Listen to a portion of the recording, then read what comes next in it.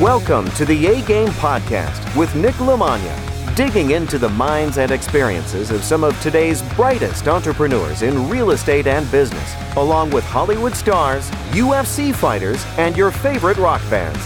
People that have figured out how to overcome obstacles, take chances, live boldly, and no matter what they do, they always bring their A-game.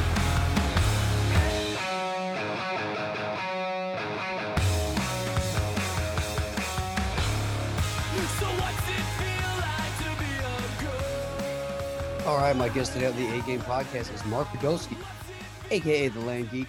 He is on there today as I'm getting this out late on a Sunday night for Monday morning, talking about all kinds of things land. I've been doing land now for a couple of years, getting more and more into it, and thought it was very timely. I really like his delivery, I like the information he has. I think he does a great job of giving you the simplicity of it. So definitely check it out. You'll definitely like this. There's so many different things that you can think about with cash flow and different ways to put land together that, again, in the past, would not have really been something that excited me. But over the last couple of years, as I've gotten more and more into land, this was more and more timely for me as far as getting Mark on and really listening to the strategies he's doing.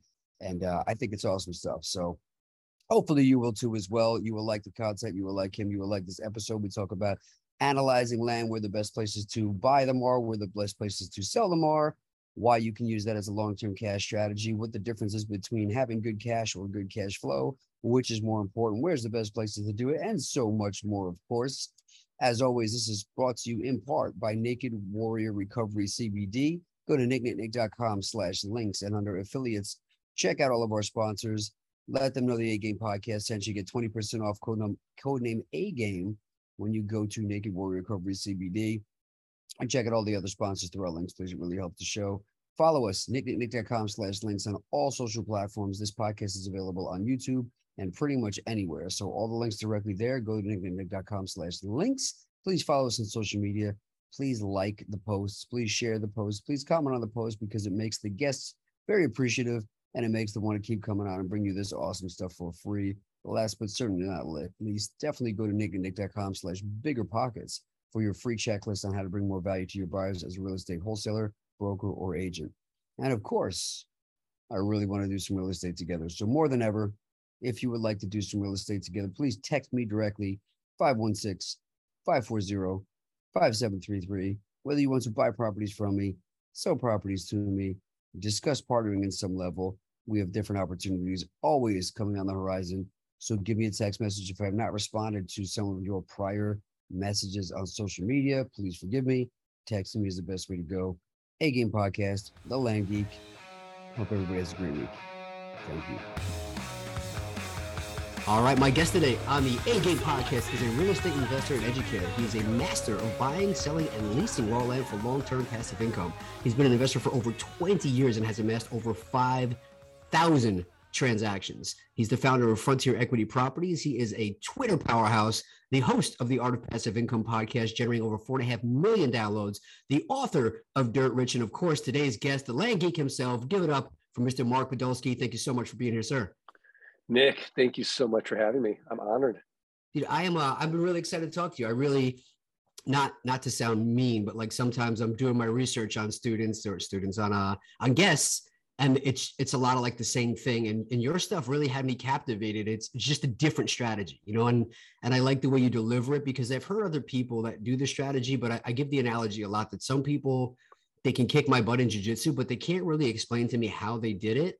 I love the simplicity factor of how you deliver the pros of investing in land. So we're going to go deep into that, but I'm really excited to have you on, man. So thank you for coming on today.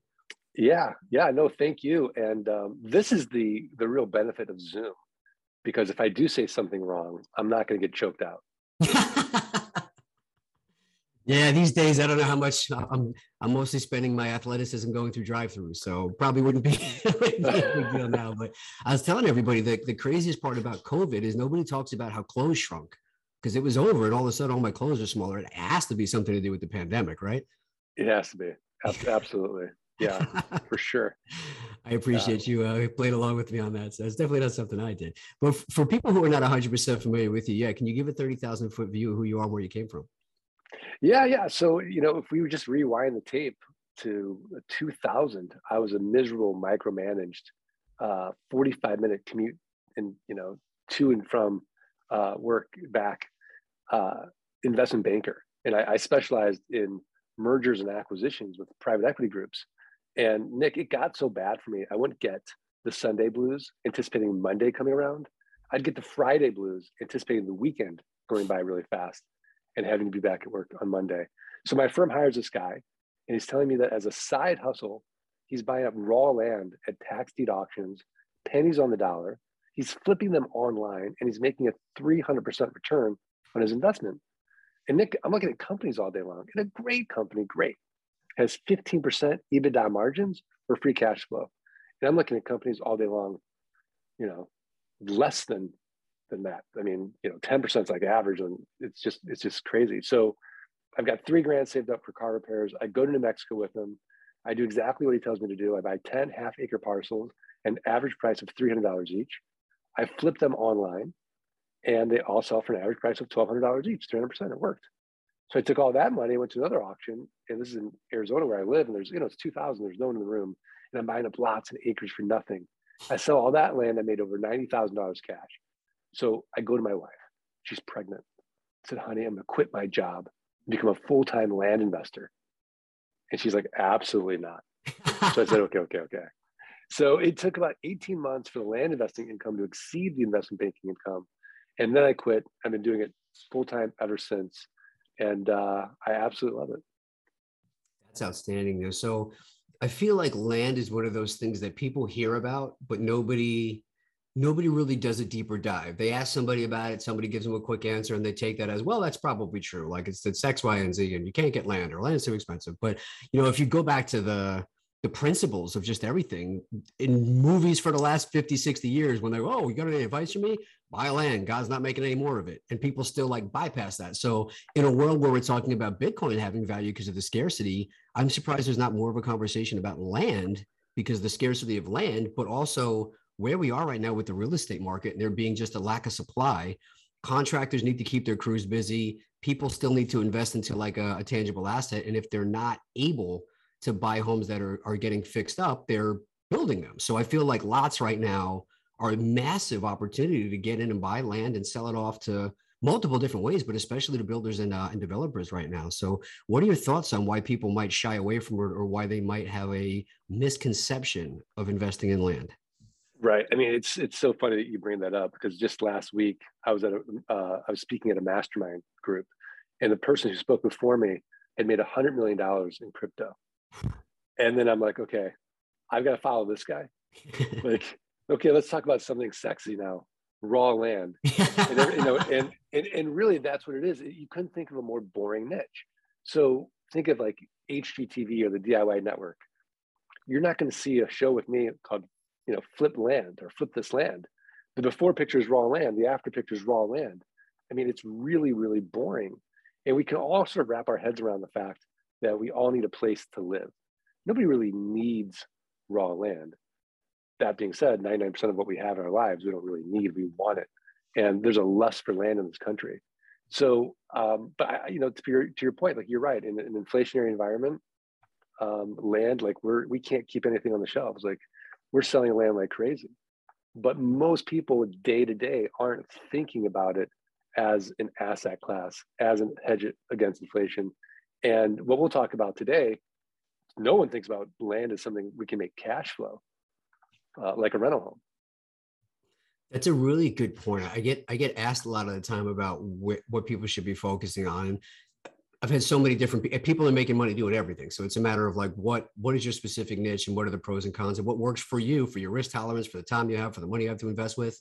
But what are your thoughts right now on building up cash versus building up cash flow? I hate cash. Cash is trash. So I would much rather have cash flow. And it's not to say that we get cash hits and we sell a piece of land and we'll get a big cash flip. And now I'm like, okay, great. Now I've got to pay taxes and I've got to do it again. So with the cash flow, I've got so many more options of what I can do with that cash flow. And it really is the end of financial insecurity. So I'm really about getting, people out of what I call solo economic dependency, which means if you're personally not working, you're not making any money. So think about anyone with a W-2 job, freelancers, let's just pick on people that have solved their money problems, but not their time problems, doctors, lawyers, if you're an actor, right? Or if you're an athlete, if you're personally not in that ring fighting, or you're not personally on that set acting, you're not generating any income. And so you could love it, but at some point, it's a lot of financial insecurity. So to get out of that, you would want that passive income to exceed your fixed expenses so that you have those choices in life to work when you want, where you want, and with whom you want. That's so interesting the way you phrase that, because, I had mentioned a lot of our listeners are UFC fighters, athletes, comedians, and stuff. Until you really put it about how land's just boring, it's interesting to see how they obviously are chasing something that's high adrenaline, exciting, being a fighter, being a comedian, like being in front of people, getting a lot of attention. It's the sexy thing. You're in the public eye. You got all these followers on social media. And then you go raw land. And I think a big part that I never thought of before is they get disinterested because it's the complete opposite of everything they've chased in their lives. But to your point, that's probably exactly why they need to balance it out with something safe and boring that's going to bring them predictable income and a safe return versus the wild card that they're doing on the other side of the life. So I mean, the risky thing would be to live a dangerous, crazy life, throwing it all against the wall to fight in the UFC, and then also throwing your money into an unstable asset. So I actually love the correlation there. Yeah, no, you couldn't have said it better. Yeah, it's true. That's awesome, man. So when we're talking about the benefits of land, I think another problem people have is, I might be throwing this out there, but I talk to them and it's like, yeah, I want to buy land. Like, well, what do you want to do with it? Well, I'll hold it for 15, 20 years. Like, well, there's nothing around there right now. Well, yeah, but later it's like, okay, but how much opportunity are you missing in the next 10 years while you're hoping the path of progression comes that way? But for the listeners here, you're not doing that strategy. You are actually making money fast and consistently, which I love. And I think completely flips the script on what people technically think of land as just a buy and a long-term hold before you can actually see any sort of return on it. Yeah, no, absolutely. I mean, that's, a land banking strategy is what you just described, which is buy, hold, and you've got that hockey stick model when development comes. So it's flat where it's actually negative cash flow. And then, development comes, you're like, okay, well, Jeb's a millionaire, and it just hockey sticks up. But to your point, that's really risky. And who wants to be negative cash flow for 15, 20 years on the hope that development comes? So the way that I do it is, let's make a cash flow really within 30 days or less. And if you want, I can, walk you step by step exactly how I do it. Let's do that. I would love that. All right. So Nick, where do you live? Again, depends on the day, but let's say Chicago or New York. Okay. Let's pick Chicago. It's cleaner. Okay. So it is. I can't argue. It is. So I'm going to assume that you own 5 acres of raw land in Colorado. I was going to say I own 9 here in Chicago. We could use that. No, we can't use that. I'll explain to you why. But you owe $200 in back taxes. So you're essentially advertising 2 important things. I mean, number one, you have no emotional attachment to the raw land. You're in Illinois, the properties in Colorado. And number 2, you're distressed financially in some weird way because you haven't paid your property taxes. And we don't pay for things like our taxes. We don't value them in the same way. As a result, the county treasurer keeps sending you notices saying, Nick, if you don't pay your taxes, you're going to lose that property to a tax deed or tax lien investor. So all I'm going to do is look at the comparable sales on your 5-acre parcel. I'm going to take the lowest comparable sale. Let's say it's $10,000. I'm going to divide by 4, and that's going to get me what Warren Buffett would call a 300% margin of safety. So I'm going to send you an actual offer for $2,500. Now you accept it. Why? Because for you, $2,500 is better than nothing. In reality, 3 to 5% of people accept my quote unquote top dollar offer. But now that you've accepted it, I have to go through due diligence. I have to confirm you still own the property. I have to confirm that back taxes are only $200. We have to make sure that there's no breaks in the chain of title, no liens or encumbrances, this whole big property checklist. Easy to do. We can outsource it to a team in the Philippines. They're connected to an American title company. It's $5,000 or more. It's not taking any risk. Closed traditionally through a title company, but everything checks out. And now I'm going to sell it in 30 days or less, and I have a built-in best buyer. Do you know who it is? I do not. The neighbors. So I'm going to send out neighbor letters saying, hey, here's your opportunity. Protect your privacy, protect your views, know your neighbor. So oftentimes the neighbors will buy it. Now, if the neighbors pass, I'll go to my buyers list. If the buyers list passes, I'll go to a little website you may have heard of. It's called Craigslist, 15th most trafficked website in the United States. I'll go to one I know you've heard of called Meta, or Facebook buy-sell groups in the marketplace. And then I'm going to go to the lands, landmodo.com, landsofamerica.com, landandfarm.com, landflip.com, landhub.com. These are platforms where people buy and sell raw land. But the way that I'm going to sell it is really where the magic is. I'm going to make my pricing irresistible.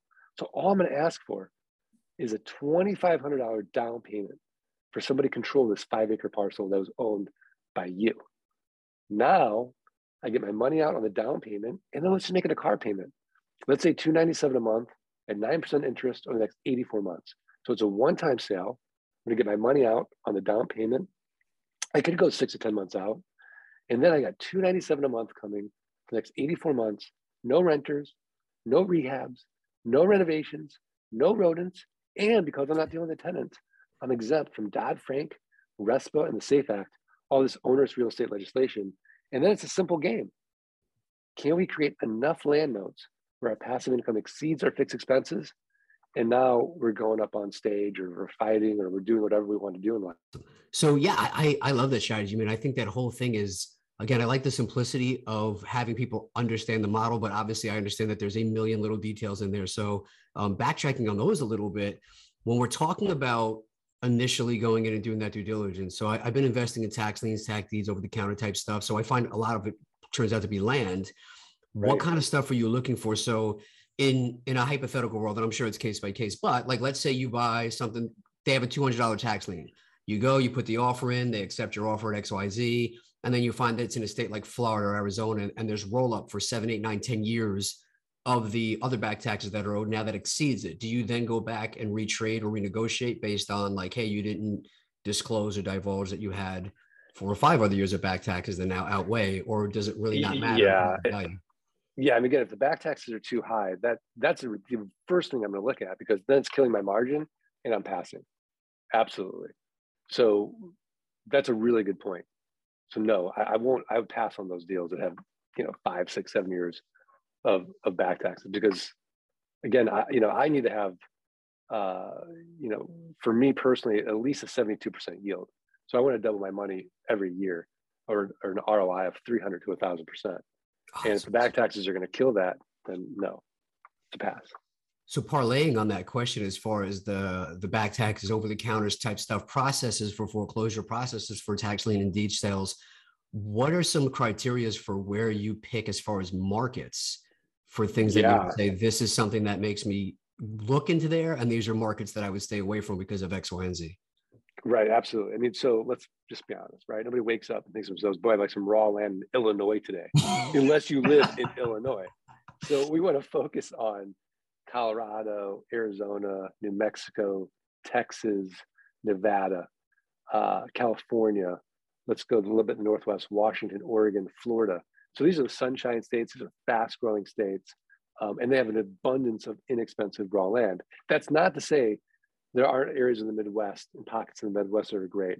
But for the most part, we're going to hit those areas that we have the biggest buyer pool. So you live in New York part of the time. For you, can you imagine you're in this concrete jungle? The idea of owning 40 acres in Nevada and with no restrictions. So, and it's $30,000. So for you, like, oh my gosh, this is like incredible, and it really sparks your imagination. So that's why. So areas I want to avoid are going to be places like Pennsylvania, Ohio, big manufacturing areas where you got to go to EPA.gov to make sure there's no Superfund site as well. And this model won't work everywhere. Like, I'm not going to work this model in San Francisco, New York City, Chicago, and do infill lots. If you own an infill lot in those cities, you're not selling to me at 25, 30 cents a dollar. You're getting the biggest, baddest land broker in town, and you'll sell it for 125 cents on the dollar right now. That's interesting. So you're not necessarily going after some of the ones in neighborhoods that are already open. You're actually going after maybe bigger parcels Or like, are you going after, I guess with tax lien stuff, sometimes they're going to have a bunch of them. Do you try and say, hey, I got you on the hook now, we're having a conversation, you're actually behind on 10 other parcels of land? I might. Usually what I'll do is I want to get it before it goes to, an auction, before it goes to, kind of tax lien situation. So I'm just sending out offers. I'm not really looking at that tax lien list necessarily, but for the most part, I want to be in areas an hour to 3 hours from the nearest city. I want rural land. If I can get big chunks and subdivide it, great. If it's a postage stamp lot, fine. I don't care. I mean, really, I'm making my money on the buy. And so if I can pick it up 25, 30 cents on the dollar, I'll buy it. Yeah, I think it's that old cliche, everything's a deal at the right price, right? So Yeah, absolutely. So if we go into that now, so I get questions a lot of people that go, hey man, you're doing land stuff now.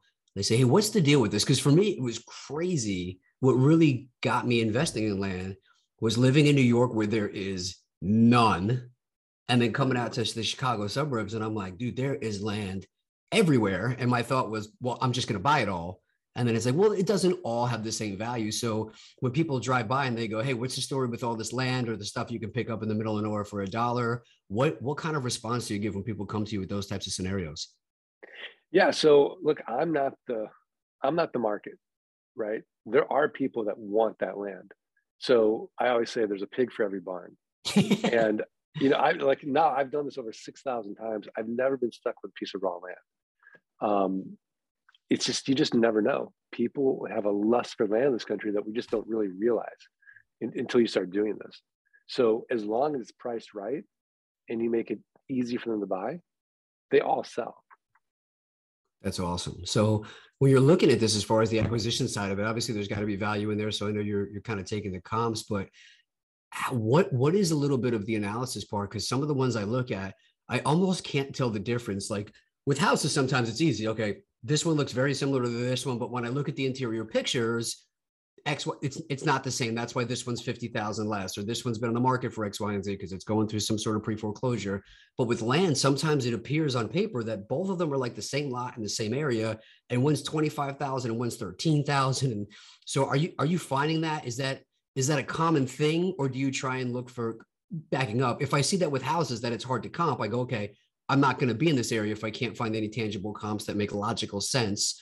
Do you steer away from those? How do you work around those?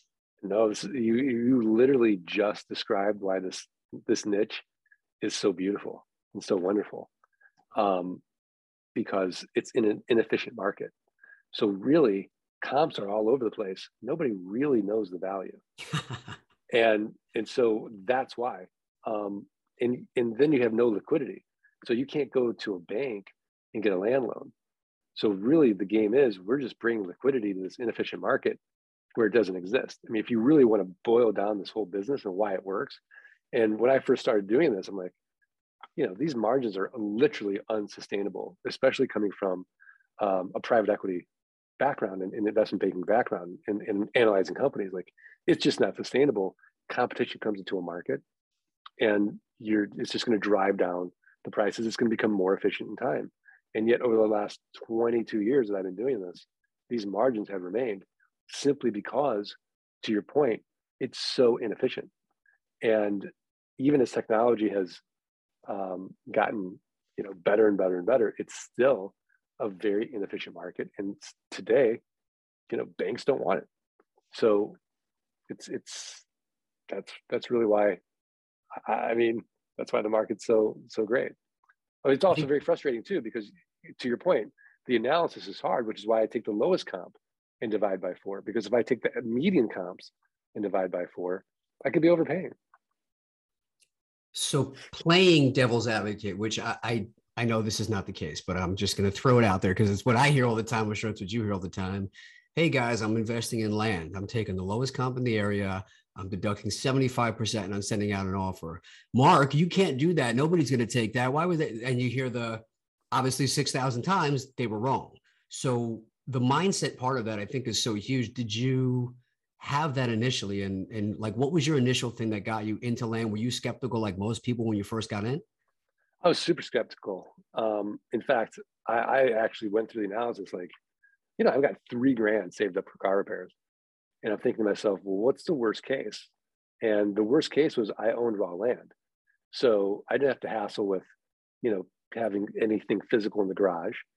And I didn't have to maintain anything. I didn't have to protect anything. So really all I had was a piece of paper and some future liability of inexpensive taxes down the road. I'm like, well, if I can't sell this property, I'll barter it, right? Maybe I'll get free haircuts for a couple of years or free dentistry. So the worst case, so when I was looking at the risk reward ratio, it wasn't so bad. But it's like, okay, it's like, why would anybody sell me this property 25 cents on the dollar? It'd be literally, if I sent you an offer for everything in your garage right now that you haven't used in years, 25 cents on the dollar, would you take my offer? Yeah, absolutely. That's the same thing. They haven't gone out to this raw land. They have no emotional attachment to it. They've made no improvements to it, and they're paying taxes for it every year. So it's just builds up. Finally, they get this offer. Like, all right, I'll be done with this.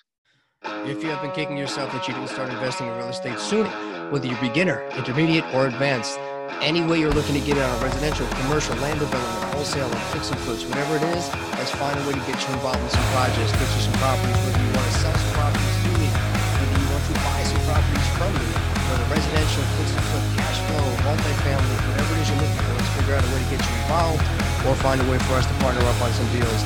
Go to www.nicknicknick.com. Go on the consultation tab and figure out how to schedule an appointment to talk about where you fit in if you are not sure, or you can just reach out to me on any of my social media channels. If you go on www.nicknicknick.com/links, you will see all the different ways to connect with me and figure out how we can start to work together, make it happen. Everybody that invests in real estate always just says they wish they did it sooner. Best time to start is today. That's such a great answer. That garage analogy is money right there. I love that. It's going to be a clip for sure. I'll point so we know to do that. So piggybacking on that, it's always interesting to me because whatever type of real estate I've gotten into, whether it's single family, land development, multifamily, mobile, anything I've ever gotten into, there's always those people that go, you can't do that. If it was so easy, everybody would be doing it. And then you eventually go, okay, so like how many times have you tried to buy land at that? Well, I've never done it. Okay, so like your husband, your wife, your kid? No, but I know a guy who knows a guy. Like if people give advice and try and talk you in or out of a strategy when they really have no background or no sort of no credibility. Like you're taking advice from somebody on cutting hair that's never given a haircut before. So to that point, I like your story because if I remember correctly, one of your friends tried to get you to invest and you were kind of you can't do that. You're going to go to jail. You're going to get sued. And then, but I like that you turned, you flipped, you didn't go away. So I think a lot of people listen to that. And then they watch somebody else go and take that risk and do that. And that separates a lot of the people that are action takers or talk themselves out. But it's like, hey, did you really know anybody who's been through that situation? So I love that you flip-flop. But for people that are in that space that are just scared or talking themselves out of every opportunity and every investment because of the worst case scenarios, they're going to miss out on opportunities. No, you're 100% right. And life is a lot like poker. Like we might get 75% of the information. And then at some point, you just got to play your hand as well as you can play it and let the chips fall where they may. Like we just don't know. But the worst thing is not to play the hand and just fold and let life kick you around. So, you gotta play something. It doesn't have to be raw land investment, but you can't just sit on the sidelines and watch your money literally like you're losing money right now sitting in cash, 10% a year in an inflationary environment. You have to do something, unless, of course, you think, we're going to be hitting a really hard recession, which is possible, but still. But if you let's just say like the last 5 years, you just sat on the sidelines, you would have missed out on tremendous opportunities. Yep, exactly. I love that, man. So now, as far as you buy the land, you get it on a contract. Now you do your due diligence, which for people listening, there's a whole side of that. So make sure you're diligent with everything you buy. But now you're looking to sell it. So I'm interested for your dispositions process. Now, I know you said you start with the neighbor, and then you go to some of these other places. Do you necessarily care if it's going to a builder? Are you doing things like, I only want to buy 0.25 or bigger because that's what a buildable lot is in this area? Or again, does it really not matter? Are you looking for right-of-way issues? Like how much diligence are you doing before you say, okay, are there deal killers you're looking at before you close on it? Yeah, I mean, I think the biggest deal killer for me is the back taxes. And then from there, any lien or encumbrance I can cure. Even an IRS lien, I can cure 90 days or less. So that's not going to be a deal killer for me. I think what the neighbors might be doing to be a deal killer. So if there's a dilapidated car out there or a dilapidated home, the neighbors are dumping, there's some kind of potential environmental issue, then I'll pass. Otherwise, for the most part, like I learned the hard way not to be a land snob. Just because I don't think it looks good doesn't mean someone else wouldn't love it. And you've heard me talk about that story. Like my buddy bought land in what I thought looked like Chernobyl, and he made $100,000 on it. And like, who's going to buy this? They're not going to like this. You're going to get refunds. You're going to get lawsuits. He sold out of all of it. No refunds, no lawsuits. I could have split that deal with him, made $50,000. So it was a $50,000, land snob mistake, which I've learned from. I love that, man. Sometimes you have to miss an opportunity, but I like that at some point it's like, hey, I missed that one, I'm not going to miss the next one. Whereas people just keep sitting on the sidelines. It's a sad thing. So, now as far as the selling of this, so let's say, I guess, hypothetically, your strategy would be whatever cash you are into that for out of pocket, you're looking to basically get that as a down payment. So you're just free and clear of anything, or are you sometimes adding some more cash on top of it before you set the terms for the payments? Yeah, I mean, as far as for the payments, I want to get my money out on the down payment most of the time. Now, that being said, I might advertise $2,500 down, $297 a month. But when we get on the phone with somebody, we'll ask them, how much do you want to put down? And they'll say, well, can I put $5,000 down? I'm like, sure, we'll lower your interest rate. No problem. So absolutely, which just, jumps our yield up to, amazing. So is your numbers. strategy to hold those for long-term? Are you making them 10, 15, 20, 30 years? Are you putting balloons on those? Are you selling them off? No, it just depends on the market and the total value of the property. So something like a $30,000 or $40,000, $50,000 piece of property, $100,000 piece of property is going to have a longer term than something that might be $8,000 that I might have paid, $1,500 for. So it just depends. As long as when we amortize it over time and it looks like a car payment, think Honda, Civic, Camry, we're right in that sweet spot with our biggest buyer pool. That makes a lot of sense because it's interesting, the amount of stuff I get, no matter how good or bad the property is, somebody's always willing to buy it if I'll hold some sort of terms. It's crazy. Yeah, absolutely. So it's a great strategy there. So for people who don't understand the process of notes, what you're doing is really what the banks are doing. People don't understand, like you get a loan with Chase, you're not paying Chase for 30 years. They're literally taking that note, they're having a season for X, Y, and Z, and then they're selling it off on the secondary market. Is that something that's happening in your business? Do people call you? Because like I get calls from people that they're like, hey, you own X, Y, and Z, would you be interested in selling it?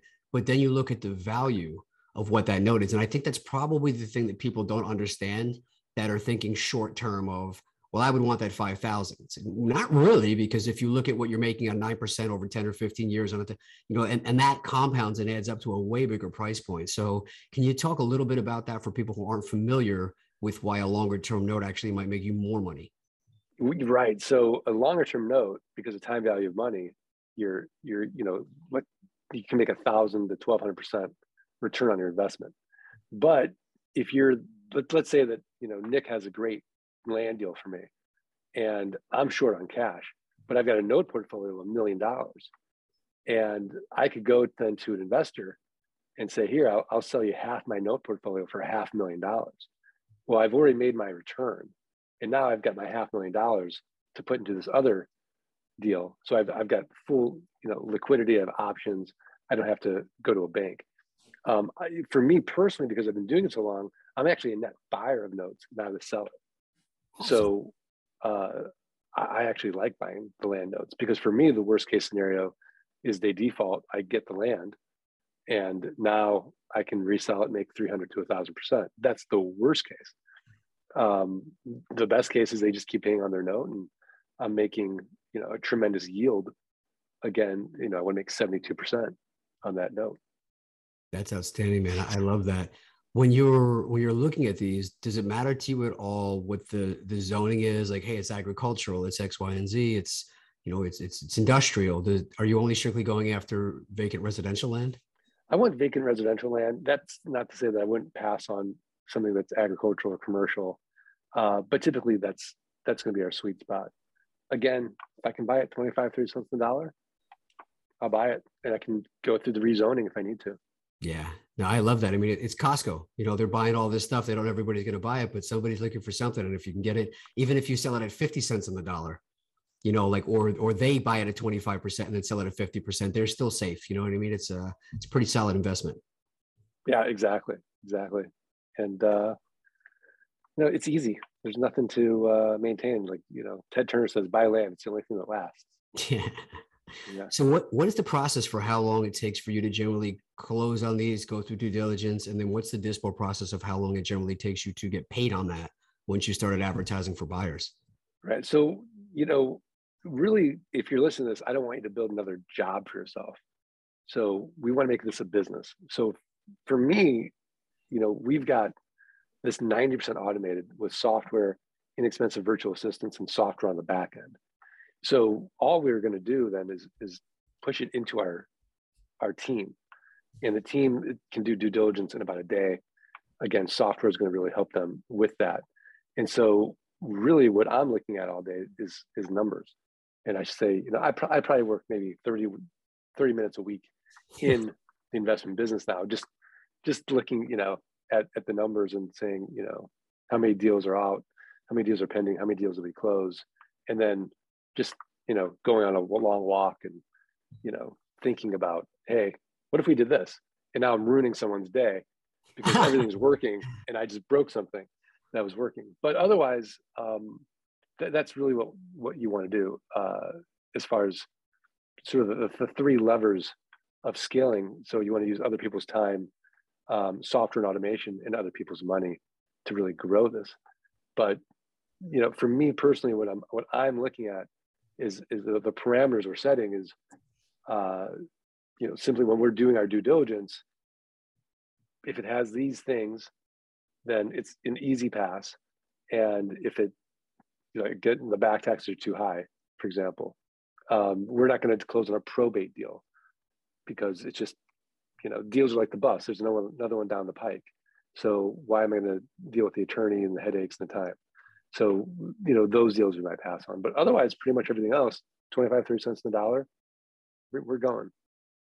Awesome. So touching on that, you mentioned treating this like a business, which I think is one of the biggest things that I wish I understood earlier in my investment career. Is it's not about buying and selling houses. It's about having good business practices. And I think that's a huge reason people don't understand when businesses go broke all the time. They lose money. They be bankrupt even when they're making cash because they don't understand how to have a good business. That's why a lot of them fail.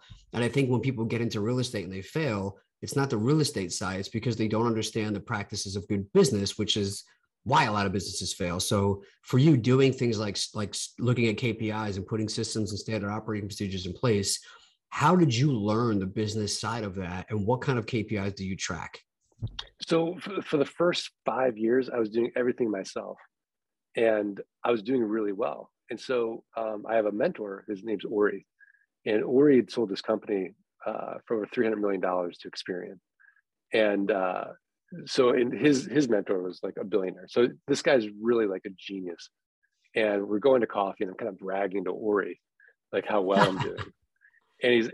And somehow I'm like, so I made some kind of, snarky comment about being an entrepreneur. He's like, stop, you're insulting me. He's like, don't call yourself an entrepreneur. I'm like, what are you talking about? He's like, look, if you die tomorrow, what happens to your so-called business? I'm like, oh, that's a good point. He's like, you just built yourself a better job than what you had before.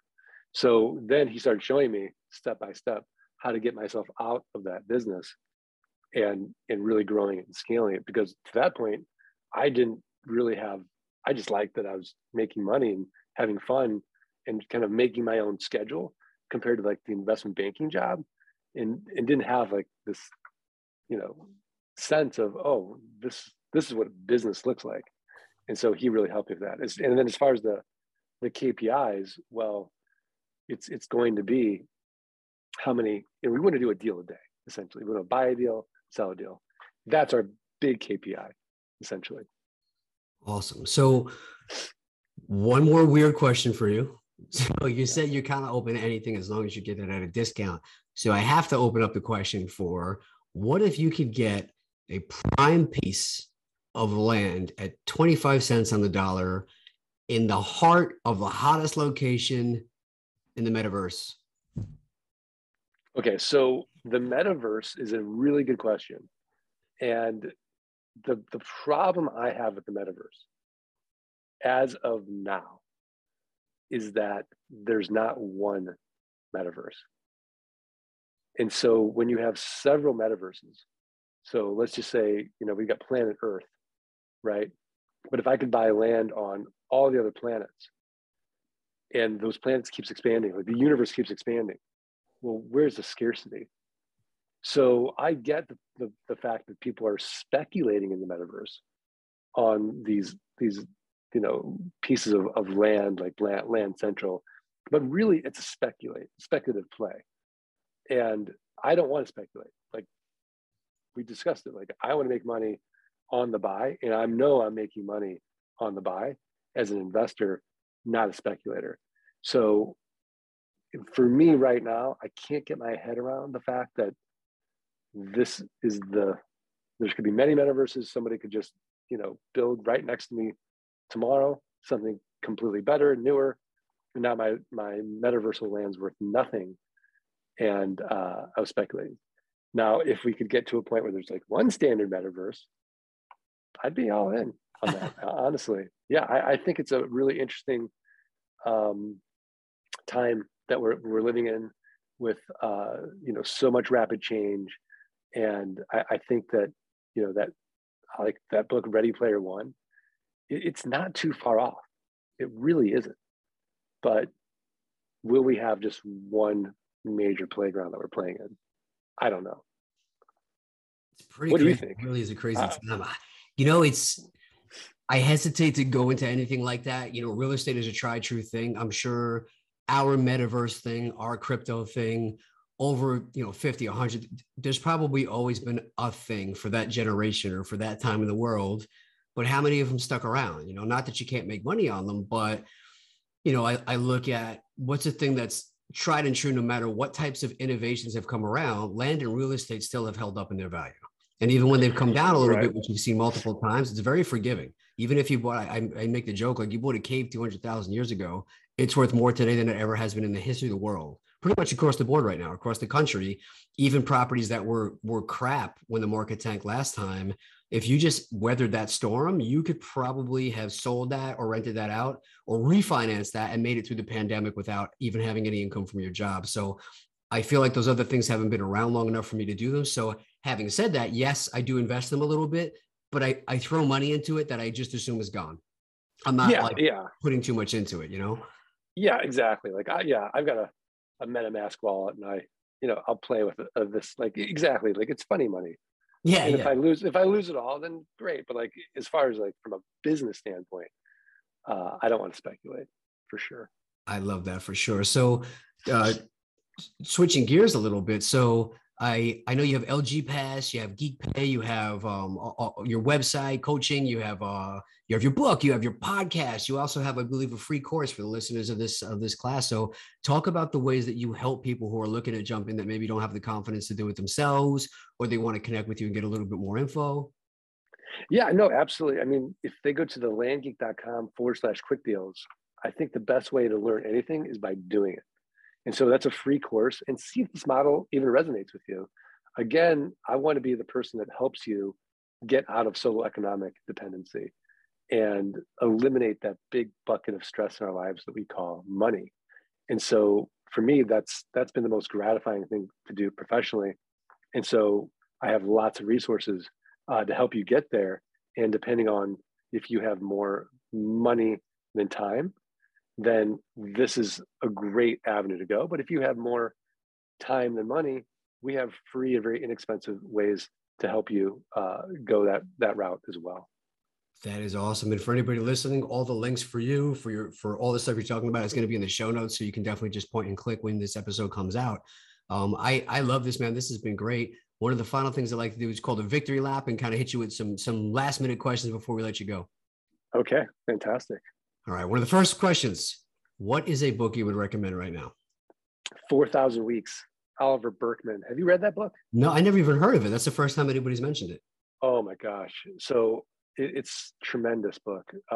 It's productivity for mere mortals. So I used to be obsessed with like time.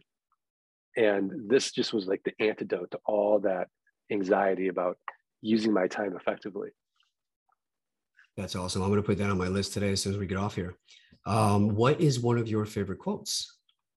If you'll do for the next 3 to 5 years what other people won't do, you'll be able to do for the rest of your life what other people can't do. Zig Ziglar. It's an oldie but a goodie. That one always still holds up. Yeah. Awesome. Have you had any opportunities or people trying to now pay you for the land you're selling with crypto? I have not had a lot of offers with crypto on my land. That being said, I might take it. Somebody offered it. I might take it.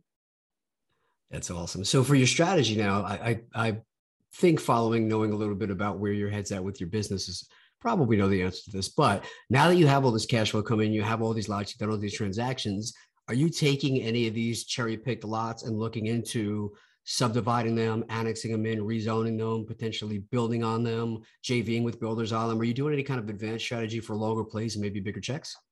Nope. I'm dirt poor. I just want the dirt. So, 80% of developers go under. And I guess I'm just too risk averse. It is. And again, that's really sexy. I don't want to be the guy at the party, with a sexy strategy. I want to be the boring guy. Yeah, no, I like that. Boring is safe. It's not always those things. And I think that's why there's a good diversification there. Like we were talking about with the fighting and the investing and then the crypto and the metaverse, it all kind of plays out a little bit there. So one of the final questions is, I know you had an initial conversation with your wife and she said, no. But I do hear that a lot, that people will be interested in investing with me in a multifamily. They want to buy a property or they want to sign up for some sort of mentoring. And then they go, well, my wife or my husband, like they're not supportive. They wouldn't let me. To me, I would have rather had somebody come with almost no money, but having the support of their spouse or business partners than have a bunch of money and have to get that red light at home. For you that you've been in that situation, what would be some advice to get around that? If we have people listening that want to start investing like this, but their spouse or their business partner is really against it? Yeah, so I think it's just about education. And I've seen this happen where we'll do like a live event for 2.5 days. And on day one in the morning, the spouse is sitting there, like husband brings wife to the event and she's sitting there cross-armed, like shooting daggers at me. And by the end of the first day, she's loosened up. And by the second day, she's like, oh, we're doing this. And it's because it's just education. They just don't understand it at the same level. And they need to get on board. And, there's so many times you hear so many stories where, oh, he did this or she did this, and they have a bad track record. And this is just that other thing now. And so you just have to educate them about how this is different. And they need to hear from somebody else in the room that's been doing it and has been doing well with it. And like, we're in the same exact position. So it's just having that empathy for their situation. They're not wrong. No one's crazy. It's just based on their prior experience. So you just need to give them some new information so they can make a fully educated decision. And if they say, no, this still isn't for us, then yeah, of course, I agree with you. Don't do it. I think that that's a very valid point. Is a lot of the times when you get those conversations, it's like you said earlier, you're only getting half the information. It's like, well, he didn't tell you that he's already signed up for 50 things and he's never even opened them. And, like we have a new gym, his gym shoes still out of the box. He's never ran a mile, so. Right. Kind of stuff, Yeah, exactly. So yeah, exactly. So why would this be different? Yeah. And I think that that's where that comes in. Like you were just saying, is for people in those types of situations, when I try and rationalize, where is the hesitation? It's all right. If we're in the situation where you want to invest in some land, or you want somebody like you to help them invest in some land. It's either they don't have the confidence in themselves, they don't have the confidence in the asset, or they don't have a confidence in the mentor. So it's like, how do you, like you said, you're getting the credibility by having them come there and hear you. And then you're giving them the credibility and confidence in themselves by teaching them and walking through those steps of here's what would happen. Here's all the things you're not thinking about. So I think what you just said is really the essence of it is you have to get them to listen to it from someone else so they can really ask their questions to a neutral party and somebody that has the experience and can give an honest answer on the pros and cons. And I think you're a great example of it too, of you don't sugarcoat or give some crazy unrealistic expectation of what this is. You seem very normal and approachable and logical. And I think that that's another problem is people get into any asset and they go, well, I'm going to start buying land. I'm going to live in Hawaii in 30 days. I'm going to be rich. That's not really how it's going to happen. Oh yeah, no, yeah, absolutely. Absolutely. Yeah, I kind of do the opposite. Like I always joke, like, you'll never see me, doing my marketing like on a beach and having that sort of subliminal message. If you invest in raw land, this will be your beautiful life, right? Like, no, I don't think there's anything external that's really going to make you happy. That's kind of an internal game. But I do think that once you get out of sole economic dependency, you have that time and that freedom, and you have oceans of energy to move up Maslow's hierarchy of needs into self-actualization and really figure out what does, make you the most happy. What is your highest purpose in life? But so many people are chasing these shiny objects. They don't have time. They're exhausted, and don't have that mental bandwidth to really figure it out. That's such a great place to end on. I love the way you wrap that up in a nice little bow over there. This has been absolutely awesome. Again, for people who have not been able to write the stuff down, just check the show notes. But as far as like social media, what are some ways people can connect with you aside from the website that you gave for the free course? Yeah, so I would just say the best place to go is thelandgeek.com. Thelandgeek.com. Start there. Perfect. Well, you, sir, bring your A game to everything you do, and this was no different. You absolutely brought your A game to this interview, and I very much appreciate it. I was really looking forward to talking to you, and it did not disappoint. Any final thoughts before we let you go about your day? Yeah, I would say that you want to get to the point where in life where you transcend money, and you kind of do the things that money can't buy: a fit body, calm mind, a house full of love. I love that quote. Oh, awesome stuff. Well, thank you so much, sir. I really appreciate it. Mark Podolsky, ladies and gentlemen. Have a great day. Thank you. So what's it feel?